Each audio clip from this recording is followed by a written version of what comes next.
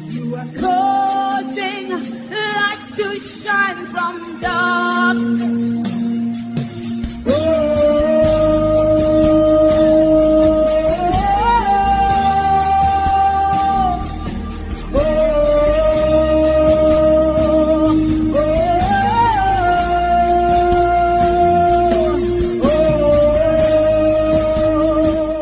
This is the Touchlighters Church Light Encounter radio series with Pastor Ernest Osiri and Pastor Mrs. Susan Osiri. Here at TTC, we aim to raise men and women in the body of Christ whose lives would reflect the life and the light of God. From wherever you may be listening, may you be blessed by this series.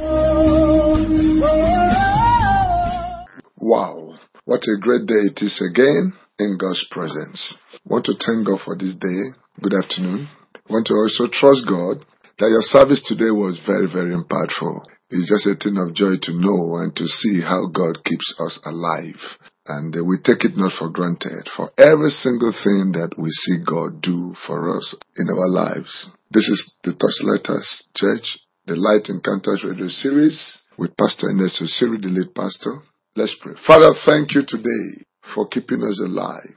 We'll return all glory and all praise to you. Awesome God, we thank you. You're mighty, you're great, you're excellent. None like you. Thank you.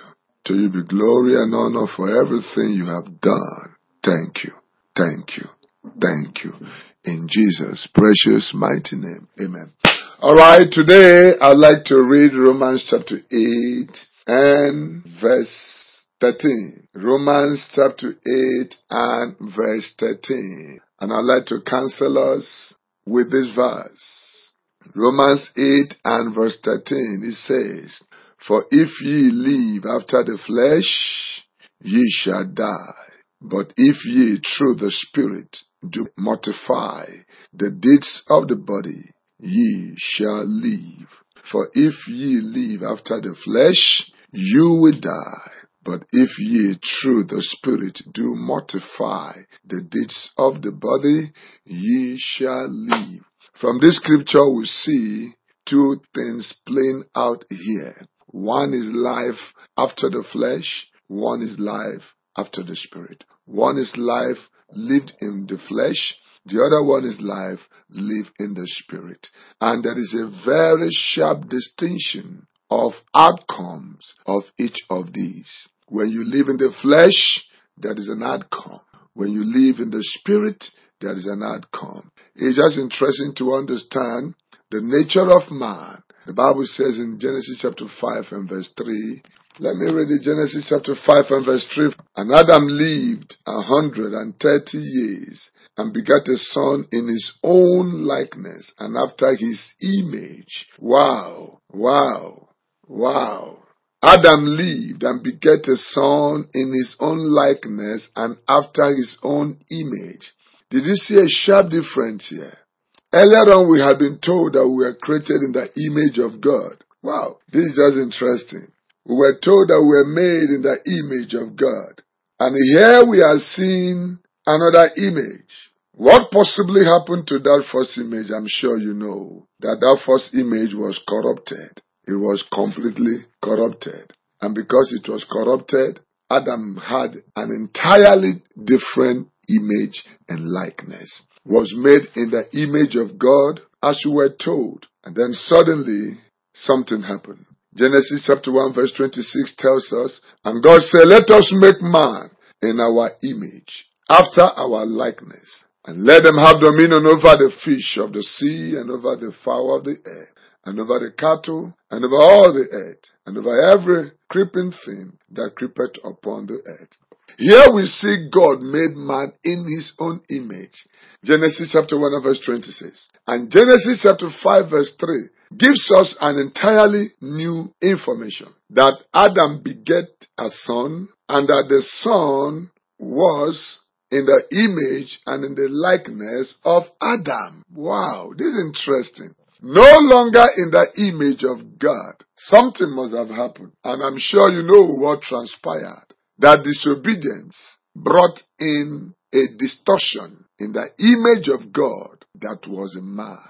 When Adam and Eve disobeyed God and ate the fruit that they were asked not to eat, the image of God disappeared and then was distorted. A negative image was started, and that is what we call flesh. The real thing that God created was distorted, and man began to live in disobedience. Man began to live deviant from the instructions of God. And this deviant from God's instruction is what we call flesh. Man stepped out from the domain of the spirit and moved into the domain of the flesh. And that's why the Bible says in Romans chapter 8, where we read in verse 13, if you live according to the flesh, you will die, just like Adam and Eve did. To live in flesh simply means to walk according to the dictates of the senses of the body. It means, again, to live contrary to the instructions of God. Because Adam and Eve completely went against God's divine instruction for their lives. And so the Bible says if we live in flesh, we will die. We see that played out in Genesis, where they lived in sin, in flesh, and they died. Again, to live in flesh is to live in sin. So we have seen that to live in flesh is to live in disobedience against God, is to live in sin. And the Bible says in Romans chapter 8, which is our anchor scripture for today, but if ye live after the flesh, ye shall die. So when we live in disobedience to the instructions of God, death is imminent. Not just that we die the physical death. Everything around us will surely die. Will surely die. The business will die. It's a matter of time. The marriage will die. It's a matter of time. The career will die. It's a matter of time. The vision will die. It's a matter of time. Anything you lay your hands to do will not prosper. It's a matter of time. But the Bible says, if we mortify the deeds of the flesh by the help of the Holy Spirit, then we shall live. So to live is possible. To live is possible. To have things around you live according to the will of God is possible. And ultimately to live in eternity in the presence of God is possible. I therefore come to let you know that they that walk in flesh and live in flesh, they live in disobedience, they live against the words of God, and they live in sin. And the Bible said they would die. But that is a way to change the system. And that is if we allow the Spirit of God to come into us via the channels of God's Word and comes in and changes us. The Bible says we will live. I speak to us today by the mercies of God, by the Word of God, that all things are possible if we can step out from where we are and move into where God wants us to be. Nothing brings about growth in life like change. The best you can get, living where you are, is exactly what you are having. But change is one thing that can bring about growth in life. And if we can change from operating in the flesh to operating in the spirit, we will therefore change from death to life. And this can only be possible, by the instrumentality of the Spirit of God, who is the power of God, who is the custodian of the influence of God. When God comes into your life, it turns everything around. There is hope for you, I speak to you. There is hope for you, I talk to you. God can riot and bring about a change in your life. The Bible says there is hope of a tree if it been cut down. At the scent of water it will bud again. Job chapter 7. Today, I make a call to you and I said, step out from the realm of disobedience to God and come into the realm where you walk in obedience to God. Where everything you have and owe, you submit it to God. And trust in Him to bring about a total change in your life. And the Bible says, for ye live, after the flesh ye will die. But if ye through the Spirit do mortify the deeds of the body, ye shall live. It is God's will that you live. It is God's will that you prosper. It is God's will that everything will turn around in your life. And this can only be possible when we walk out of flesh and move into the realm of the Spirit. I want to pray for you wherever you are now. I want to ask that our Lord God Almighty will come into your life. Maybe you're in need of Jesus Christ into your life, or maybe you want to rededicate your life to Him. What an opportunity you have. Repeat after me. Lord Jesus, today I come to you. I acknowledge that I'm a sinner, and I ask for forgiveness from you. Thank you because I know you're able to do it. And blessed be your name. In Jesus' precious mighty name. I want to thank you for always tuning into this station. It's been your regular host, Pastor Ernest Osiri of the Torchlight Church. One more time, I'd like to invite you. Please make sure you locate a church or any living church around you, and then make sure that you serve your God in truth and in spirit. The church is located at number 4 Presidential Road, just adjacent Fontana Filling Station, Independence Layout.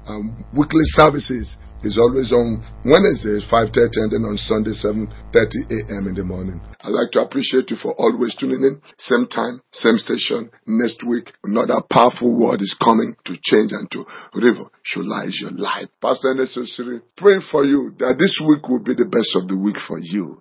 In the mighty name of Jesus. See you same time, same station next week. Amen. You are causing light to shine from darkness.